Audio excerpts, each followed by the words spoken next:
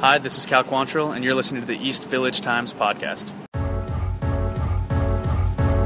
NL West, SD across the chest. Youth movement, really dope ex-prospects. Big Willie, leader of the young pups. They hating on us, watch the youth them jump up. We ain't care, we ain't scared of nobody. The outfield, mad skills, lottie-dottie. Austin Hedges throwing out everybody. We at the ballpark, every game's a party.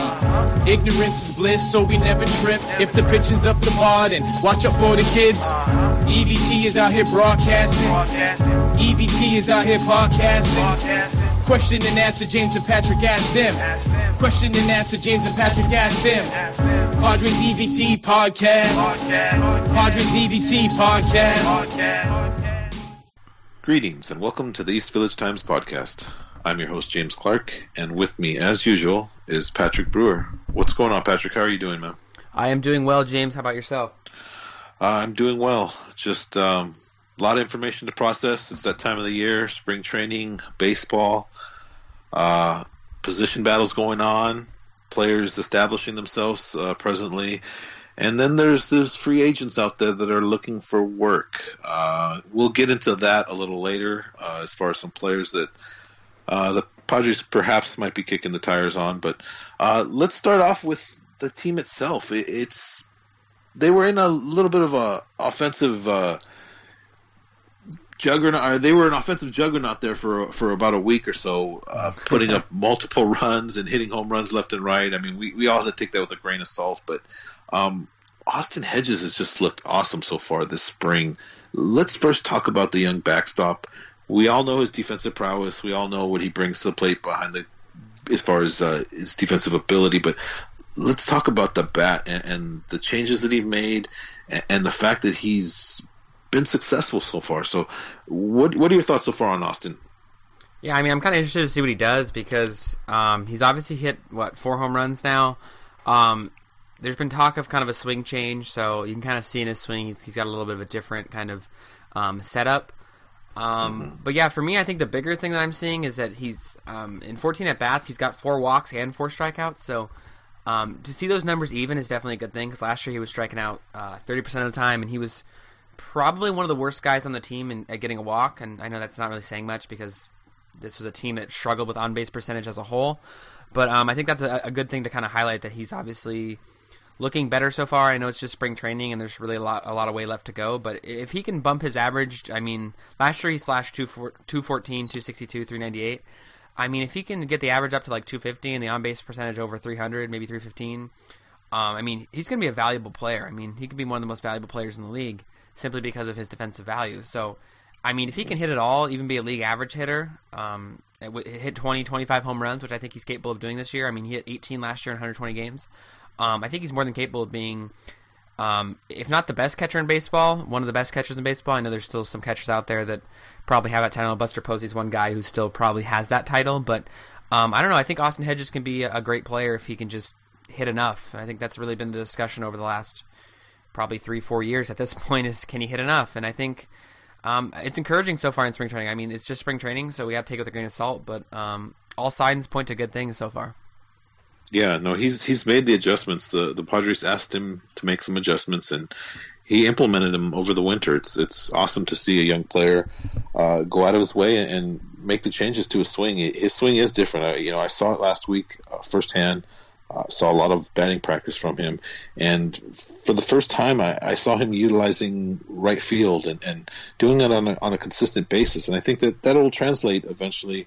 When it comes to 2 strikes and his approach at the plate and ability to kind of put the ball in play a little more and get those scratch singles and those base hits to right every once in a while that'll bring that batting average up to 250, 260 where we want to see it. I mean, nobody's predicting a batting title for Austin Hedges. No one's thinking he's going to be a 300 hitter in the major leagues, but if he can make consistent contact and provide adequate at-bats and gain the confidence necessary, he's going to be a real good major leaguer. And it's awesome to see the way he interacts with the players firsthand and with the pitchers firsthand, because he's everything that's advertised. I mean, the man is relentless in his work ethic and is relentless in taking care of what he needs to take care of on both sides of the ball, per se. So, cheers to Austin Hedges. It's an awesome to see him grow as a player. But let's talk about his backup at this point. There's going to be I think an intense battle. I think a lot of people thought maybe the Padres would bring someone else in. But at this point, A.J. Ellis and Rafi Lopez both seem adequate enough to do the job. Lopez brings a little more offensively, being a left-handed hitter, power hitter per se. Seeing A.J. Ellis interact with some of these young players last week in the locker room and in bullpen sessions and stuff was just awesome. I mean, he is basically a coach out there. I saw coaches basically letting him work firsthand with a player, for instance, like Matt Strom, in his breaking pitches and in location and stuff. And hearing the conversation between those two, it's just, you see what he brings to the field. And, is this a playoff team? Are the Padres a playoff team? Do they really need a excellent offensive left-handed complement to Hedges, or do they need someone to mentor young players? What do you think about the backup situation, and who do you think will eventually win that job? I mean, if I'm a betting man, my money's on A.J. Ellis. Yeah. I think Rafi Lopez has shown well so far. I mean, I think he's a guy who he maybe could stick around down in the minors. I mean, obviously, I think he's a non-roster invitee, so yeah, he would. I think that choice would, I guess, theoretically go to him. But yes, at the end of the spring, I don't know if there's a lot of those kind of major league jobs available. So, I mean, I think he's a guy that's worth keeping around, especially now that Rocky Gale is no longer in that position, kind of as the AAA guy, so to speak. Yeah, he went to the dark side too. To the Dodgers. Yeah, I mean, I think we were kind of just waiting for him to get released at some point, obviously. Yeah. But yeah, I'll be kind of curious to see how that plays out. I mean, like I said, my money's on Ellis. He's a veteran presence. I know I'm not one to talk about, intangibles and that kind of stuff, but I think having that kind of good backup for Hedges, I think that'll be good for Hedges. He's young. He's obviously great defensively, but I still think he has a lot to learn. So I think Ellis can be good in that regard, kind of working with pitchers. So yeah, I think he's just a positive influence on the clubhouse and on the pitching staff. So I think my money would be on Ellis if I had to bet right now. Yeah, I think it's probably swayed a little bit towards Ellis's favor at this point, but just because he brings those intangibles and being able to work with this young staff is just invaluable. We'll have to see what Andy Green and the Padres baseball operations and staff decide to do, but there's plenty of other competitions in Padre camp. Let's move on to some outfield talk. It cleared up slightly as Alex Dickerson looks like he's going to be out for an extended period of time. It might be just time to wash your hands on Alex Dickerson at this point. Sadly, local product, Poway High School. I know there's this sentimental value attached with him, but at this point, he's just getting buried behind depth. And if it's time to move on. So let's talk about outfield situation right now. And Myers and Margot are locks. Renfroe is. The Renfroe Hedges or the Renfroe Cordero battle is still strong. Give me your impression, Patrick, on what you think the Padres are going to end up having to do here. I mean, I think it's kind of a mess, to be honest. I guess I don't want to. Before I kind of go into that, I don't really want to write Alex Dickerson off completely. I mean, obviously he's getting up there in years, but I don't think there's really any benefit to giving up on him per se. I mean, I think there's no reason to not have him on the roster when he does come back from injuries. I don't think they're really going to cut bait with him. But in terms of, they should DFA off the 40-man. I mean, at this point, right? I mean, 40-man spots are going to be valuable. I mean, I still think there's some other guys I'd rather take off before him. But yeah, I think that. I mean, though, with an injury, though, that depending on what his injury is, if they can put him on the DL, that kind of opens up a spot. Yeah. I guess it depends on how that shakes out. I've heard Tommy John surgery mentioned for his UCL, so I think it's more of a wait and see over that's the next a shame. 2 weeks. It really is a shame. But I kind of want to. That's another point I wanted to reiterate from the catcher discussion is that neither of those guys are on the 40-man, and right now there is a full 40-man. So Yes, they're going to have to make some move in that regard. So I wouldn't be surprised if that would be the move. Dickerson going to the probably 60-day DL, I imagine, and then they either take on Ellis or Lopez, or maybe wait and see and kind of pick later. As for Cordero and I don't need Cordero and Renfroe, it's kind of a mess because I think Margot and Myers are definite locks. And it's like then you got to figure out where Perella plays. Is he going to be in the infield? Where does that leave Jankowski, who's kind of just there? I think I'm kind of over Jankowski at this point. Matt Caesar, I think Matt Caesar's probably going to be that fourth outfielder, that first kind of guy off the bench in terms of outfielders. I haven't decided yet really how I feel. I think part of me wants to just stick Renfroe out there and see if he can cut it.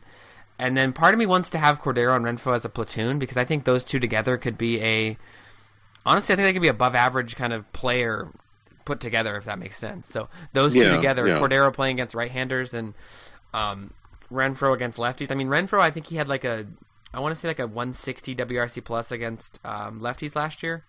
And I'm pulling up Cordero right now, but I think he was well above average against right-handers. So I think if those two could fit in a platoon, I mean, the only problem with that is you're not giving Renfroe a ton of playing time. Which I think is an issue, but... Well, I mean, both of them at this point would need... You want to see what they have as far as consistent playing time. So it's hard. I mean, Cordero's 23, Renfroe's 26. They're both still young players. You want to see them get consistent at bats, but I definitely see what you're saying. Both look like they're an excellent platoon option, but it's just tough. There's a lot of issues within the Padres, which the Eric Hosmer signing brought in putting Myers into right field. So it's just something that's going to have to be worked out. There's still whispers of a trade possibly going on somewhere. You can still possibly see that happening with this team. I don't know, man. It's tough. Yeah, I like Cordero and what he brings, but it's really tough. I think the more likely scenario is that Cordero starts the year in AAA and they give Renfroe kind of maybe a few months of leash, and then if Cordero's raking in the minors and they have to call him up, and I think Renfroe might end up riding the pine, and if that's what happens, if he's not performing, then I think that's going to be the case. But I wouldn't be surprised if they both end up in the big leagues on opening day. I know people say that might not be the best thing for their development, but I think as platoon players, I think you can get enough at bats. I think they can spread enough at bats around where each of these guys can get 300 at bats. I don't think that would be the worst thing. Maybe even 400, depending on how you need to sit Myers on some days. You need to sit Marco on some. I mean, there's no reason for any of these guys to play 162 games, especially the younger guys. I mean, there's really no benefit to I think them playing every game. I mean, the only guy I really want playing every game is Freddie Galvis, honestly, and maybe Eric Hosmer if he can do that, but. Yeah. Outside of those guys, I think there's enough depth around to kind of play with it and make it so none of these guys are playing over 140, 150 games. Yeah. Well, you brought in Galvis. Let's transition to the infield now.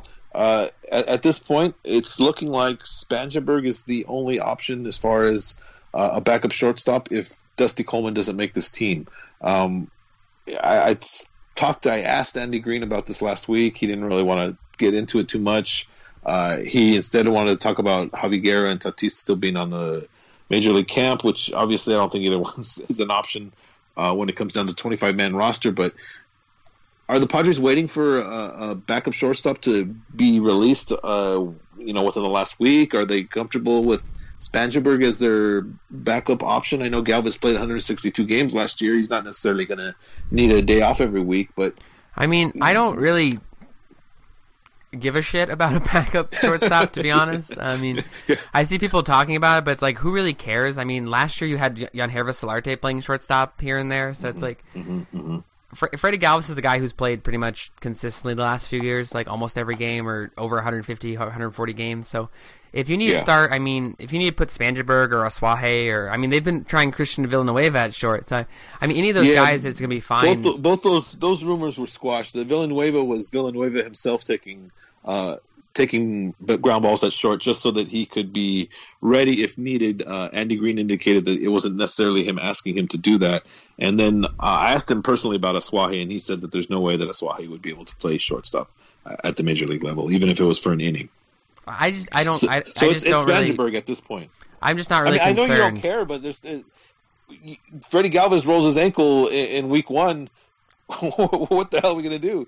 We got Dusty Coleman every day. Maybe if he signs to a you call up a shortstop from the minor leagues. I mean, that's how injuries work. You don't need a guy. Again, we're not competing this year, and it's not necessarily the worst thing in the world not to have depth, but it's just an interesting question.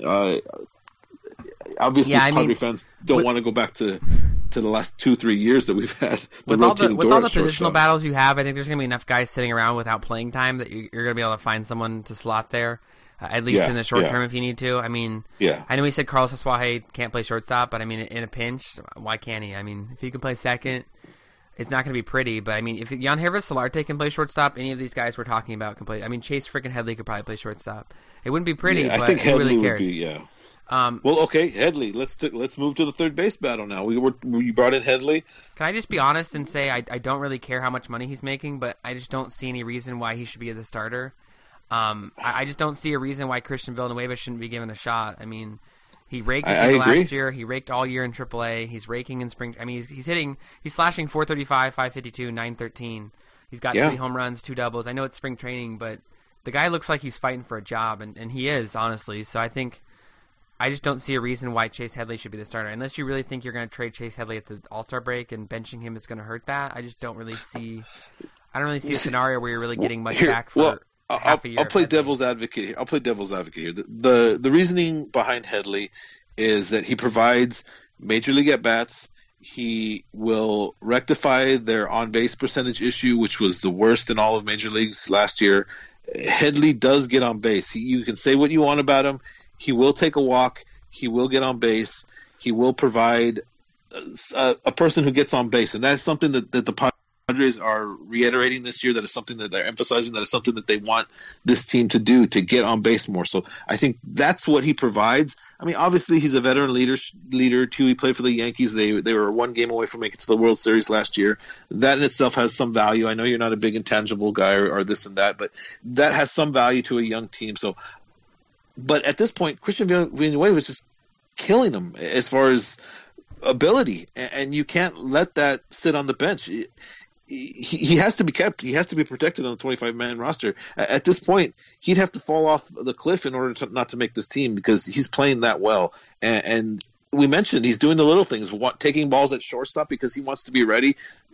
Andy Green didn't ask him to do that, but him doing that shows initiative and shows that, hey, this guy wants to be here. He wants to be a major league player. And the only reason why the Cubs gave up on him is because they got a guy named Chris Bryant at third base. And at one time, Villanueva was a pretty decent prospect for them. So I don't know. At 26, he could have – this guy could just came out of nowhere and been a consistent producer in the major league level. And this year is about giving opportunity to players like this, because you want to see what he has. You want to see if Christian Villanueva is going to be George Arias from 1999, or if he's going to be Ken Caminiti and explode and take off offensively. So that's what this team is going to have to do.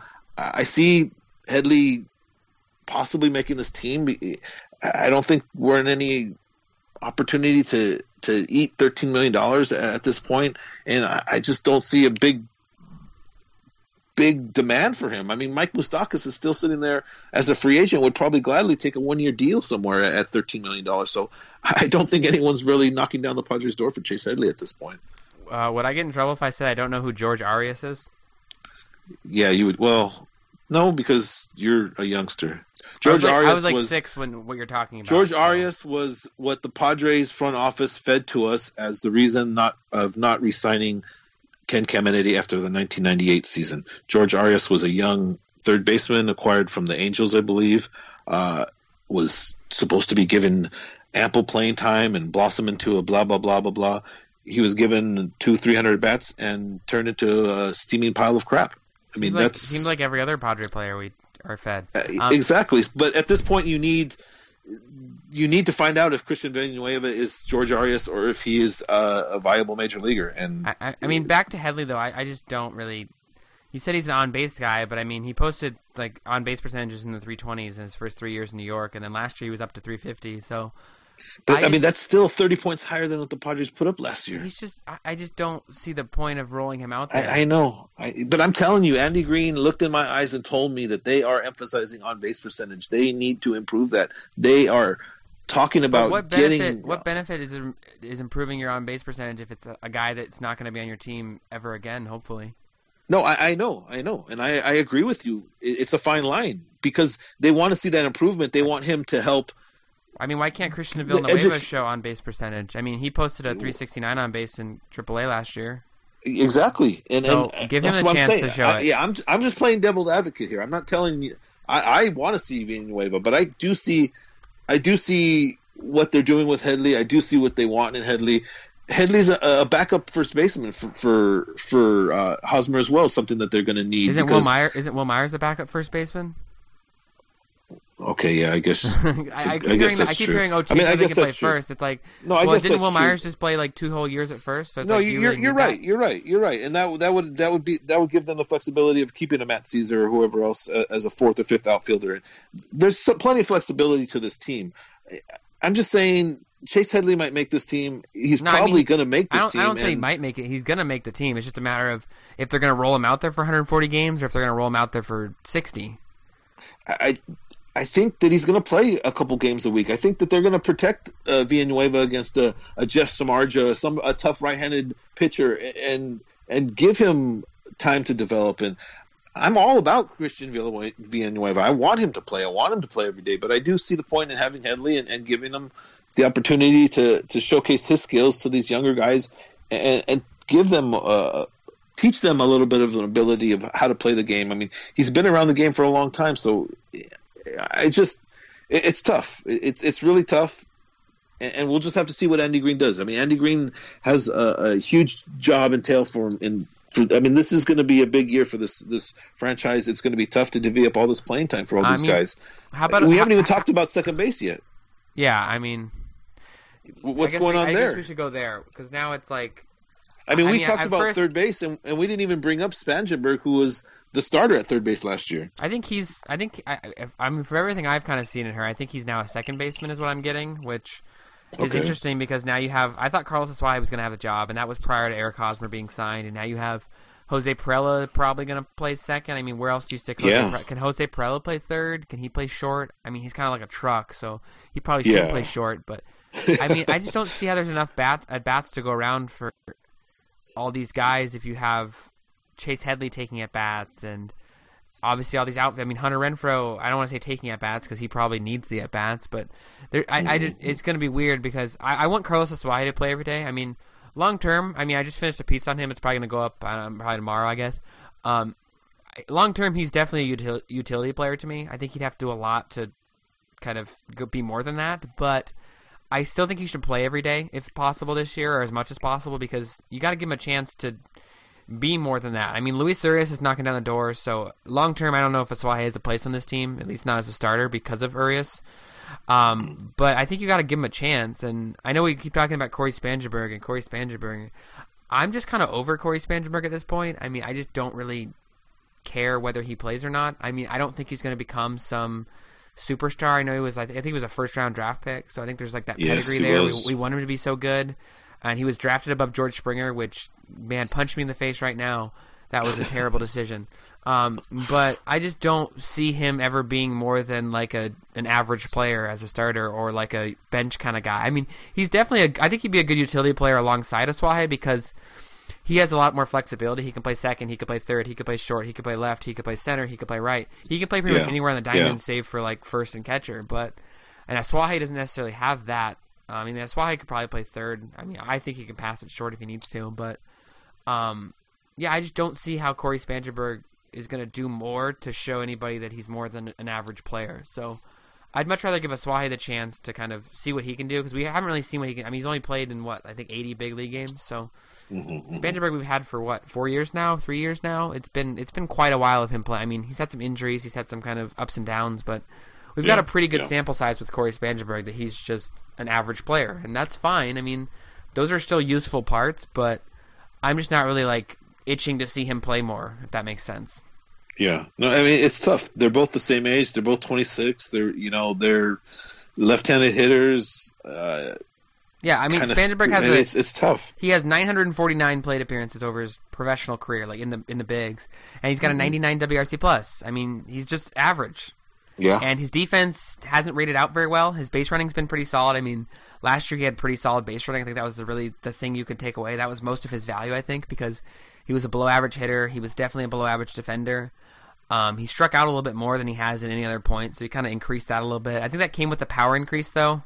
He had the highest ISO of his career, so he's hitting for more power, which that's probably just due to, the spike in home runs around the league. I think that's just, you see those kind of fringe guys, like the guys in the 5-10 range are kind of upping more close to the 15-20 range. Spangenberg had 13 last year in just under 500 plate appearances. But I don't see him being an immensely valuable kind of starter. I see him being probably a valuable bench piece, simply because he's versatile, he's fast, he can play different positions, he can do lots of things, he can bunt. I know we all love bunting, but I don't see him being anything more than that, and that's fine, but I'm just not really too excited about it. Yeah, there are plenty of decisions to be made in this Padre camp for sure, and there's also the possibility of some trades. I mean, Luis Urias is lurking. I mean, he is putting the ball in play. He is ready at this point. I think the Padres are just going to have to play it safe with him and let him sit in AAA for the first half of the season. But that young man is about ready for Major League service time, and the second base job is basically his once he gets here. There's just no way they're going to take anyone out, and it's his, and he should be at least a average major leaguer for a pretty good ample amount of time. So we're all excited to see Luis Urias for sure. Let's move into the pitching staff a little bit. Specifically, there's been some rumors going on about the Padres possibly kicking the tires on the Jake Arrieta. Let's discuss that. I think it's pretty silly. First off, to even think that the Padres are seriously considering signing him. I'm sure that they are kicking the tires. I'm sure they're wondering what his worth is and what he's looking for. I wrote a piece last month about possibly bringing Arrieta on a 1-year deal. I think that would probably be the only way they would sign him, give him the $25 million that he wants or whatever, and then possibly flip him in July. I think that would be the most beneficial way for the team, but I don't see him specifically wanting to do that. And for a player to basically sign it with a team knowing that they're just going to rent you is another issue. Give me your thoughts on Arrieta. He's looking for 5 years at least 120 million. Give me your thoughts on the right-handed pitcher. I'm just going to say the same thing I've said about every other kind of player the Padres are kicking the tires on. I mean, people kind of freak out and think, oh, they're going to sign this player, or, oh, they shouldn't do this, they shouldn't do that. I mean, I think every team is kicking the tires on every player that's available right now because these guys are at bargain rates. Or they should be at bargain rates, theoretically, based on what's gone down. So there's really no detriment to kicking the tires on a guy like Arrieta, just asking, like, what's the price, There's really no loss in that, so I don't see it as a big kind of deal. I mean, I don't think they're going to sign him, obviously. I think it's more of just due diligence. In other news, my sources tell me that Mike Moustakas is about to sign with the Royals. And by my sources, I mean John Heyman. Nice. So yeah, he's about to, I guess, re-sign with the Royals. I don't know. There's no details. He just said it was close. Him and Robert Murray are kind of reporting on it today. Anyway, nice. So yeah, I don't think that they're going to sign Jake Arrieta. Just like I didn't think they were going to trade for Chris Archer. So it's more just due diligence kind of thing. I think it's to be expected. And you could probably say the same thing. I think on like Alex Cobb and Lance Lynn, two other guys that are kind of still hanging out there. Make a little more sense, but at this point, are you going to want to invest 3-4 years what those guys are potentially looking for? I mean, I would do 3 years on either of those guys if it's in the 40 millions. I would do that in a heartbeat. Yeah. Arrieta, I would not do that. I mean, I would do 340, but Arrieta's not doing that. So, I would give Lynn or Cobb 3 years. I mean, Lynn more than Cobb. I'm not as sold on Cobb, but I mean, at 3 years, 40-ish million, that's not really a huge investment. And I mean, those guys will be gone by the time the Padres are really like kind of going over the hump, so to speak. So I don't think that would be a real like detriment to the team to have those guys on it. But yeah, I don't see any of those happening because we already have enough pitchers to discuss, which we'll probably get to here. But I don't really see that happening. Well, let's talk about the starting staff right now. I mean, what we have potentially. We're looking at Clayton Richard. Obviously, he's probably a lock.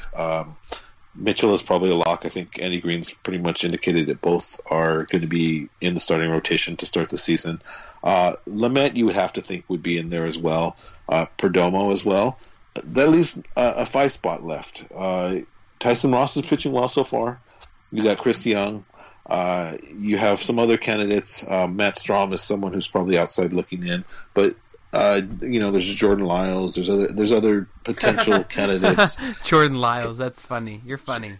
Give me your thoughts on jokes. Who has the leg up on this 4th and 5th spot right now. Okay, can I just say Jordan Lyles sucks? And I'm not trying to be mean, but that guy is bad. Anyway, I had to write about him because he's on the 40-man roster somehow. There's a 40-man roster spot. Look at that. There you go. Anyway, I think you pretty much just said the rotation. I think it's going to be Richard, Perdomo, Lamet. Maybe Tyson Ross. I don't know if I'm sold on Tyson Ross yet. I think Brian Mitchell's pretty much guaranteed a spot because, I mean, if you go through the trouble of acquiring Chase frickin' Headley, you might as well just have him as a starter. Yeah. I think Matt Strom's the interesting case. I'd almost rather see him as the 5th spot than Ross. But what I will say is I'm gonna sit here. I'm gonna bang the drum for the 6-man rotation. If there's a team in baseball that can do a 6-man rotation, I think it's got to be the Padres, simply because most of these guys shouldn't be pitching a full season workload. I mean, save for Perdomo and Richard, they can both handle it, I think, at this point.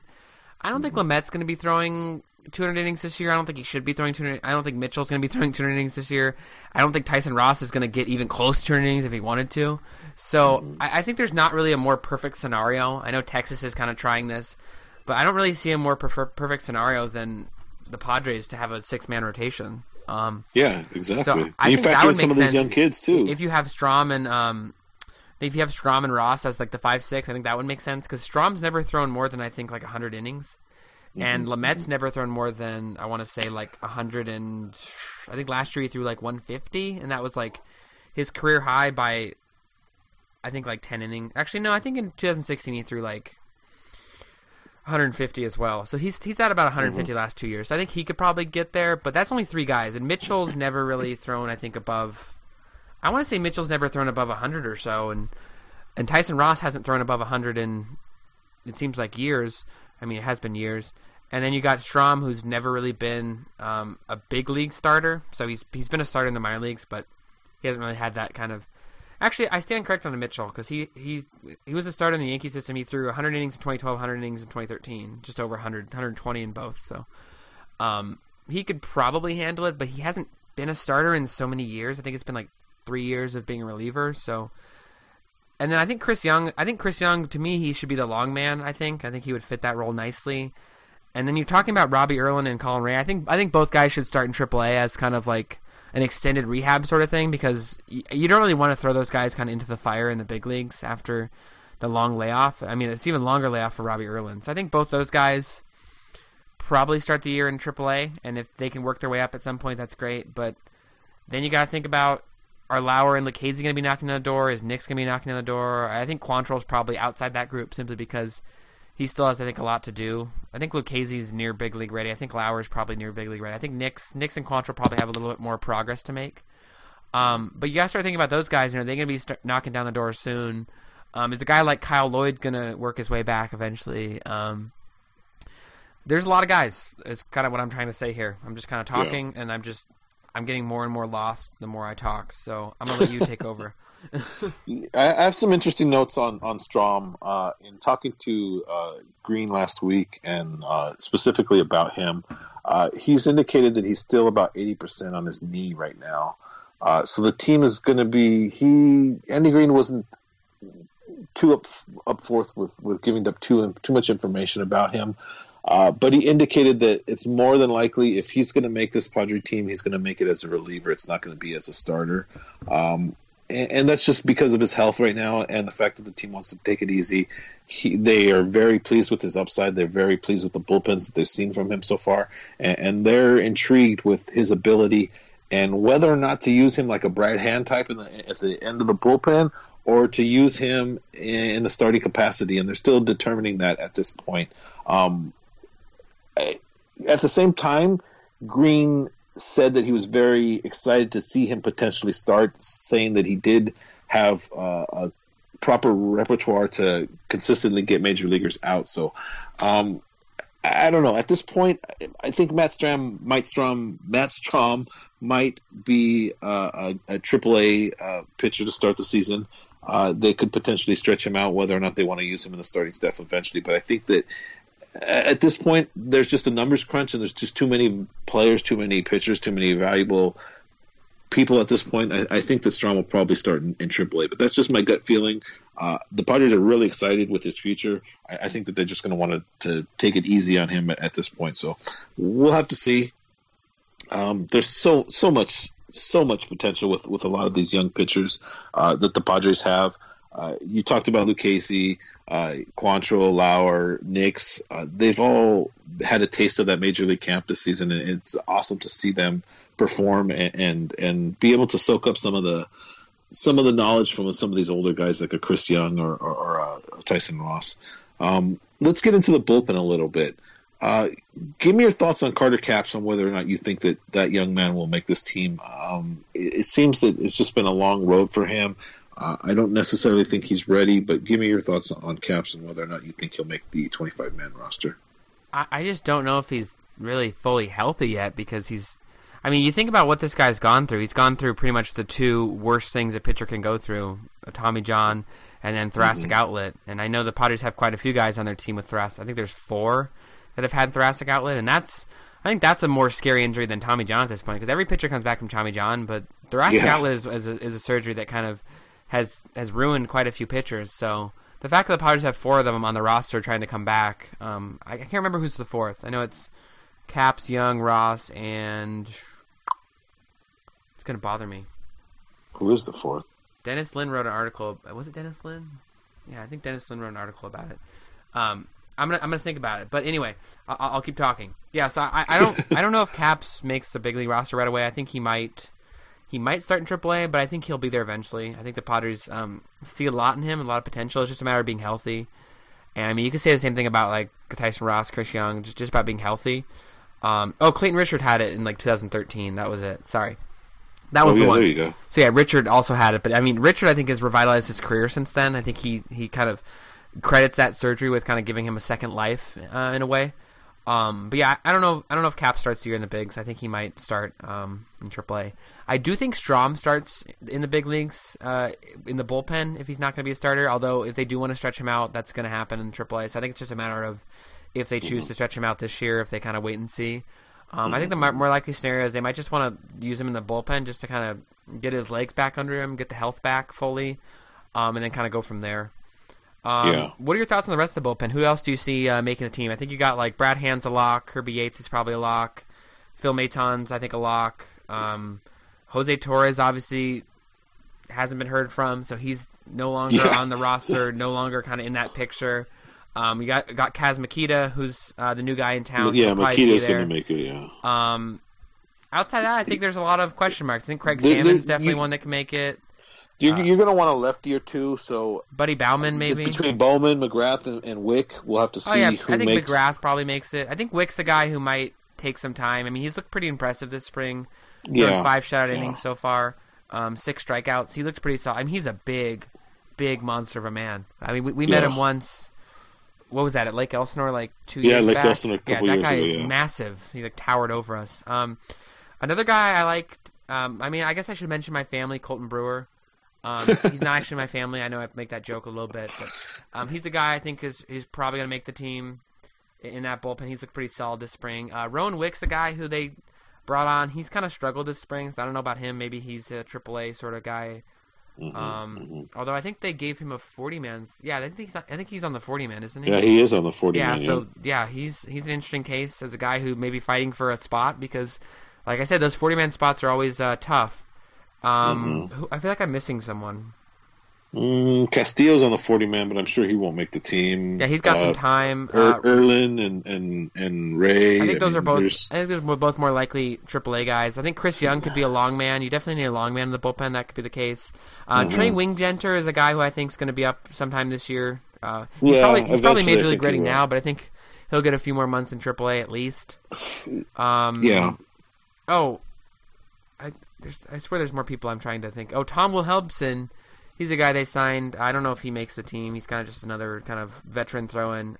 We could talk a little about Robert Stock, who impressed a little bit today with strikeout of Chris Bryant and Anthony Rizzo back-to-back. So that's pretty impressive. I mean, that's throwing some gas. Yeah, that's some good. Yeah, I think he was up to 98. They said, and his off-speed was in like the 80s or the mid-80s. So, former position player turned pitcher.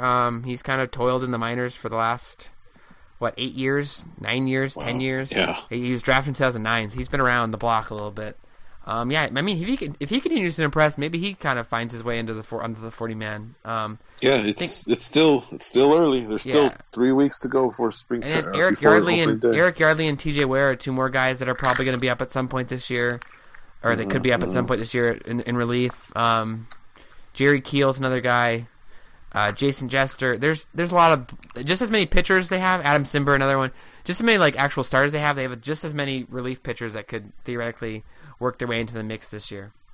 Yeah, no, there's plenty of young arms in this system for sure. I mean, there's just plenty of young talent in general. Let's talk about some of that young talent.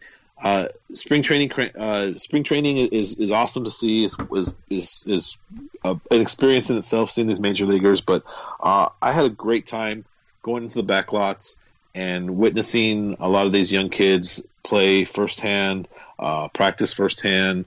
They interact with you really well. I had wonderful conversations with numerous amounts of them. Chris Kemp, the Padres international scouting director, came up to me. He introduced me to Tirso Ornelas, Gabe Arias, Osvaldo Hernandez, among others. It's a great feel. Wait, did you meet Henry? I saw him pitch a bullpen session. I did not physically shake hands. Yeah, James sent me a video of Henry because he knows how much I love Henry. Yeah. I saw your boy Tucapito down there. Oh, Tucapito! Oh my God, he's my second. He's my second tall, favorite. strapping young man that he is. Is he like 4 feet tall? No, he's like 6'4", 6'5", and weighs like 130 pounds. Why do I remember him being short? I'm thinking someone else. He's like a praying mantis. It's a wonderful feeling down there. These guys are interacting. A lot of them are, from different parts of the world, and to see them interact and joking around with each other is a beautiful thing. It's really special. I'm writing a piece kind of detailing a little bit about what I saw. I apologize. I'm lagging on getting it out. It should be out in the next couple of days or so. Get your shit together. Yeah, it shows. It just gives you an idea of some kidding games that they were playing, just the feeling that's down there in camp. And I would highly recommend any Padre fan, just because the major leaguers aren't necessarily working out or playing, go on to those backlots and just sit down and watch some of these young guys, and you'll be amazed at the names that walk by you and walk right in front of you. I mean, I saw Mackenzie Gore right in front of me. I saw Michel Baez. I saw a lot of these young top 10 type players that are just down there and just working on their craft. So I would highly recommend anyone and everyone to check out. It's a really wonderful thing, a wonderful experience. All these strapping young men ready to play some baseball. And it's amazing seeing them take batting practice and some of these young guys. That's the best, man. Seeing batting practice with those guys. I haven't gotten to spring training yet this year, and I don't think I'm going to because work is a pain. But hopefully next year I can make a week of it or something, because it's definitely, I think, worth the time from everything I've heard. Yeah.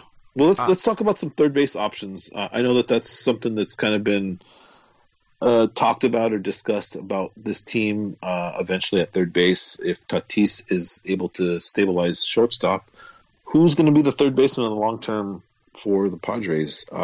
Give me your thoughts. Give me some names on who you think could possibly fill out the third base spot in 2020 and beyond. Yeah, I sent out a tweet prior to our podcast for some Twitter questions. I got two from Cam Doyen. He's a writer for us. He asked us to talk about possible third base options, so that's kind of why we're having this discussion. But I think is it unfair to just say Tatis? Like, I think he'll be there eventually, and that's going to be the guy. I mean, I think that's probably not soon enough. But I think once you have a guy like Arias up, Arias I think is a better defender than Tatis will be. Yes, so at that point, I think Arias would be shortstop. But yeah, other than that, I think Hudson Potts is probably the one guy you want to think about. He impressed last year as an 18-year-old. He was hitting bombs. It'll be interesting to see his development this year. I think he could kind of make a case for that job. He put on a lot of size, and he's hitting home runs. He was a bit of a kind of skinnier guy when he was drafted, but I think he's put on some size since then, and I think it's definitely paying off. I think that's really the main two. I kind of want to segue into a different question from Hunter. He's at Kopaking Bird on Twitter. He asked me about Esteury Ruiz and kind of where his future is. If you have Urias and Tatis up the middle, and then once Gabe Arias comes up, like where does kind of Ruiz fit into that? I kind of wanted your thoughts on that, and then I'll kind of give my 2 cents. My thoughts are more is better at this point. I know a lot of us are excited with Ruiz and his ability, but he hasn't played full season ball yet, so you got to kind of curb your enthusiasm on him.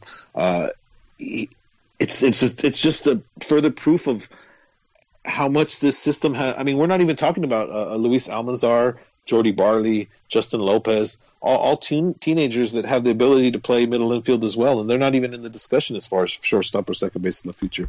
The point is the Padres have stocked themselves at almost virtually every position. Someone's going to eventually establish themselves. We're just going to have to wait and see. Hopefully we don't pull a Padres of old and deal these players before they are able to establish themselves. But Esteury Ruiz is a wonderful name, is a wonderful player, and we'll have to see what 2018 brings and whether or not he is a key of the future. Defensively, I think that he is probably going to only be able to play second base. I don't think he will be able to play third base. That's just from what I've seen in very few at-bats or very few defensive innings from him on the field. He's still really young, so for me to make that statement is pretty asinine because he could obviously work on his craft and get bigger and get better. But at this point, I see him as a second baseman. We'll just have to wait and see. Yeah, I mean, I think it's so far away that it's interesting conversation to have. I think both Arias and Ruiz are still kind of in the lower levels, so they're at least 2-3 years away. I mean, and that's kind of best case scenario. Exactly. I think one guy we don't really talk about much that's kind of interesting is Javier Guerra. I mean, is he going to finally do something this year? And if he does, what does that do for us? Maybe he's a guy who could play third. I mean, he's not really your prototypical third baseman because he doesn't really hit for power or that. Average. Talking about Guerra, that reminds me of something that Andy Green talked to me about this week. He seemed pretty excited and pretty enamored with Guerra. That's weird. Obviously, it was weird to me. It was weird to me because that's someone who I wouldn't use that word to describe him. Well, it's someone that he hadn't seen too much of, other than in camp and stuff. But he likes what he sees defensively.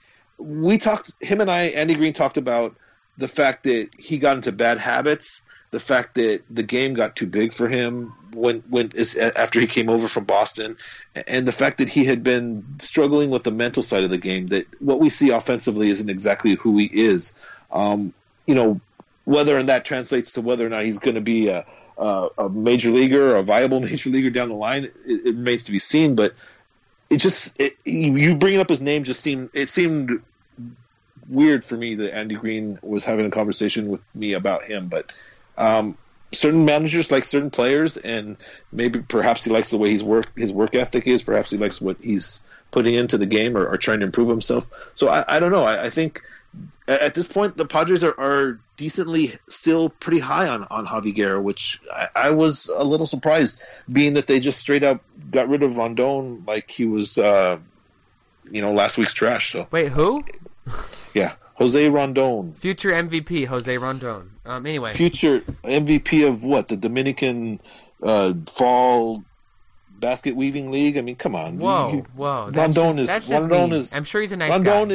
is an average player. He will be lucky to make the major leagues and become an average player. I will still die on the hill that I'd rather see him play than Freddie Galvis. I will still die on that hill because I miss Enyel De Los Santos already.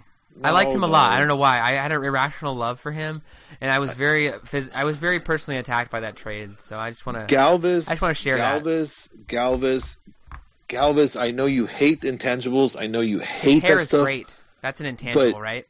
Dude, the man controls the room. He's endearing. I walked up to him last week. and I said, "Hey, Freddie, how you doing?" He put his arm around me and basically hugged me and talked to me for a couple minutes.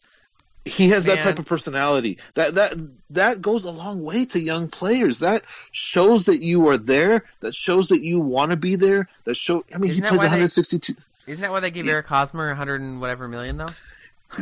Well, if you're filling your clubhouse with people that are positive, that play the game in a positive manner, that show the proper way of playing the game, then these young people are going to soak it up. You have an 18-year-old Fernando Tatis sitting 2 lockers away from Freddie Galvis. He needs to soak that information up. He needs to know how this guy interacts with the media, how he interacts with people, how he interacts with his teammates, and how he's able to transition that onto the field and perform on a daily basis. That can't be measured on a stat sheet. I love analytics. I love the new age of it and the information it brings, but stuff like that just can't be measured. And Enyel De Los Santos, it was a great young prospect.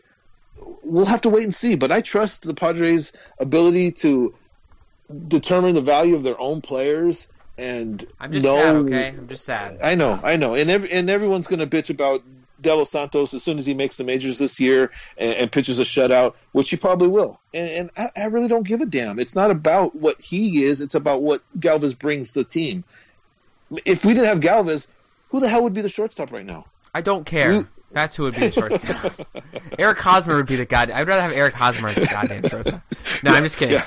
I have nothing against Freddie Galvis. I like what I've seen so far from him. He's looking good this spring. I've heard good things. I have no problem with him at this point. I'm just more sad about losing a talent, but that's kind of the price of business. So whatever. I hear you, and it is contradictory. I just like to bitch, okay? I know, but I really was impressed with what I saw from Galvis and the way he holds himself and the way he talks to himself or talks about the game and the way he just it was pretty impressive to see that firsthand. I didn't have much interaction with Hosmer per se, but Galvis was very endearing, and I definitely appreciate that for sure. You mean you didn't talk to the clubhouse leader himself? You didn't feel his enigma just being near him? I was probably more intimidated over the pieces that I wrote detailing the fact that I didn't want him to come to the team. Yeah, I probably wouldn't meet him. I kind of said he sucked a few times. So I'm sure Dave Cameron had an awkward meeting with him too.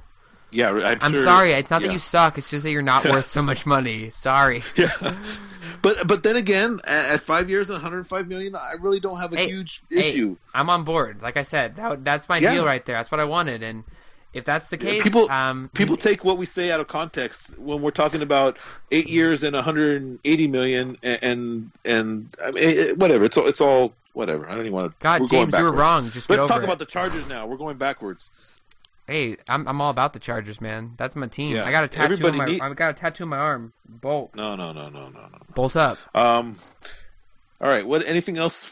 Since we're hitting the bottom of the barrel, let's talk about 973 radio and the machine. Since we're talking about absolute garbage. Hey man, I will take 99.9 the grinder any day. I will take. Did you MLB. Catch that, by the way? The MLB.com. Did you listen to the Kept Faith? They did a 99.9 the grinder. It was basically a parody of the machine. No. It was the funniest shit I've ever heard, man. I was dying.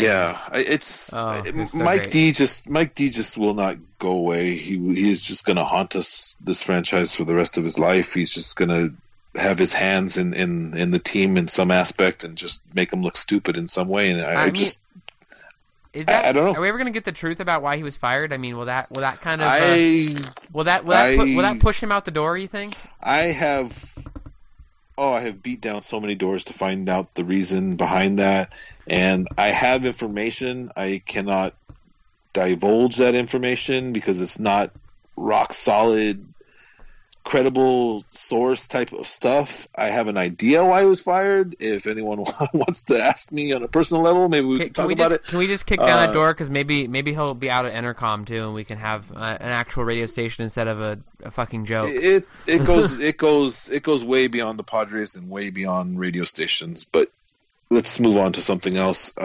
It's really a shame that the majority of people that listen to the radio are older people. Are people that work on their cars in their garage, that wear 1980s Fox News and scream at the TV. Yes, or they wear 1980s 80s Sony style earphones with giant dials on their ears.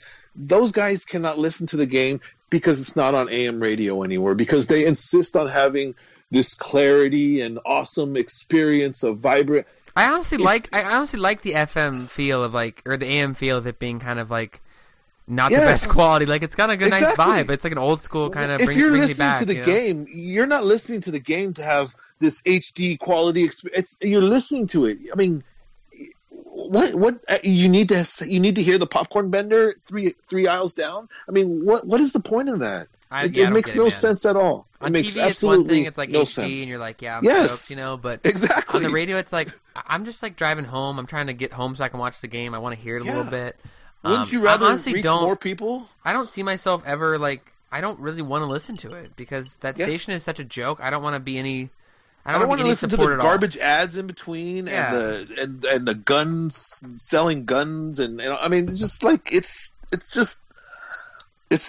I don't know what they. I mean, when you can swallow the pill of hiring Dan Sileo to do anything in your company, then I don't want anything to do with you. And I think that's pretty much the sentiment of just about every Padre fan I've talked to in the last 2 weeks. Yeah. So well, I think it's a pretty general feeling.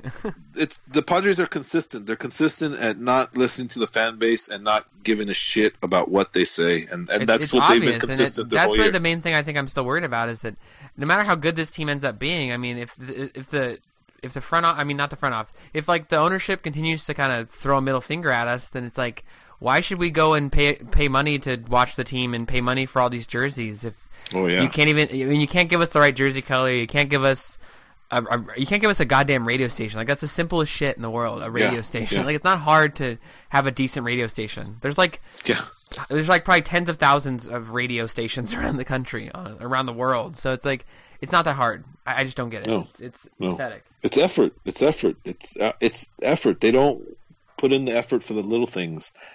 Randy Jones and I had a conversation this past week about the alumni division and the fact that the Padres continue to not want to put any money into it and don't want to. I mean, I'm not even a big kind of history guy because I'm so young, but I would eat that shit up because it's cool. Yeah, everybody would. I mean, you guys, it's just, and it's a no-brainer, and it's something that they would have to pay out initially and pay money towards, but they could get money back in having fantasy camps with players, having excursions, cruise excursions, golfing excursions. They would make money in this. So it's not like you're not going to make money if you're all about making money, but at the same time you can embrace the history of the team.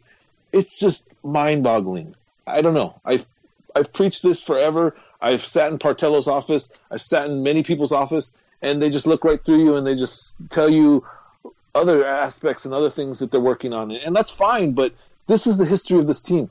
Ultimately, this is what we are here. Everybody's here to watch the San Diego Padres, the players, the 25 men that are on the roster. That is what makes the team. That is what is most important, or at least it should be. Well, I think we can't really go anywhere else from there. I think it's time to get out of here. That was rough. Send us out of here. We will be back next week. Hopefully we're working on some guests, bring you somebody cool to talk to, somebody with an outside perspective of the team. We will see. It's kind of a busy season for all of these individuals that cover the Padres and different aspects of Major League Baseball. But stick with us. Patrick, if you want to take us out, I think we're good to go. All right, yeah, we're hosted on Podbean. You can find us there. Anywhere you find your podcast, we will be there. If you want to follow us on Twitter, if you don't already, I'm assuming people that listen to us probably already follow us. But if you wanna to hear me bitch about stuff at PatrickBird93, if you want to hear James bitch about stuff, I'm just kidding. James doesn't do as much as I do. He's at EVT_news at EVT_J Clark, and then our podcast is at EVT Podcast. You can find all our shows there as well. I think I just gave us an explicit rating for this episode. My bad. It's been a long week. Hopefully we'll be returning to kind of a more structured podcast as the season kind of gets going. I mean, two times a week is kind of the goal.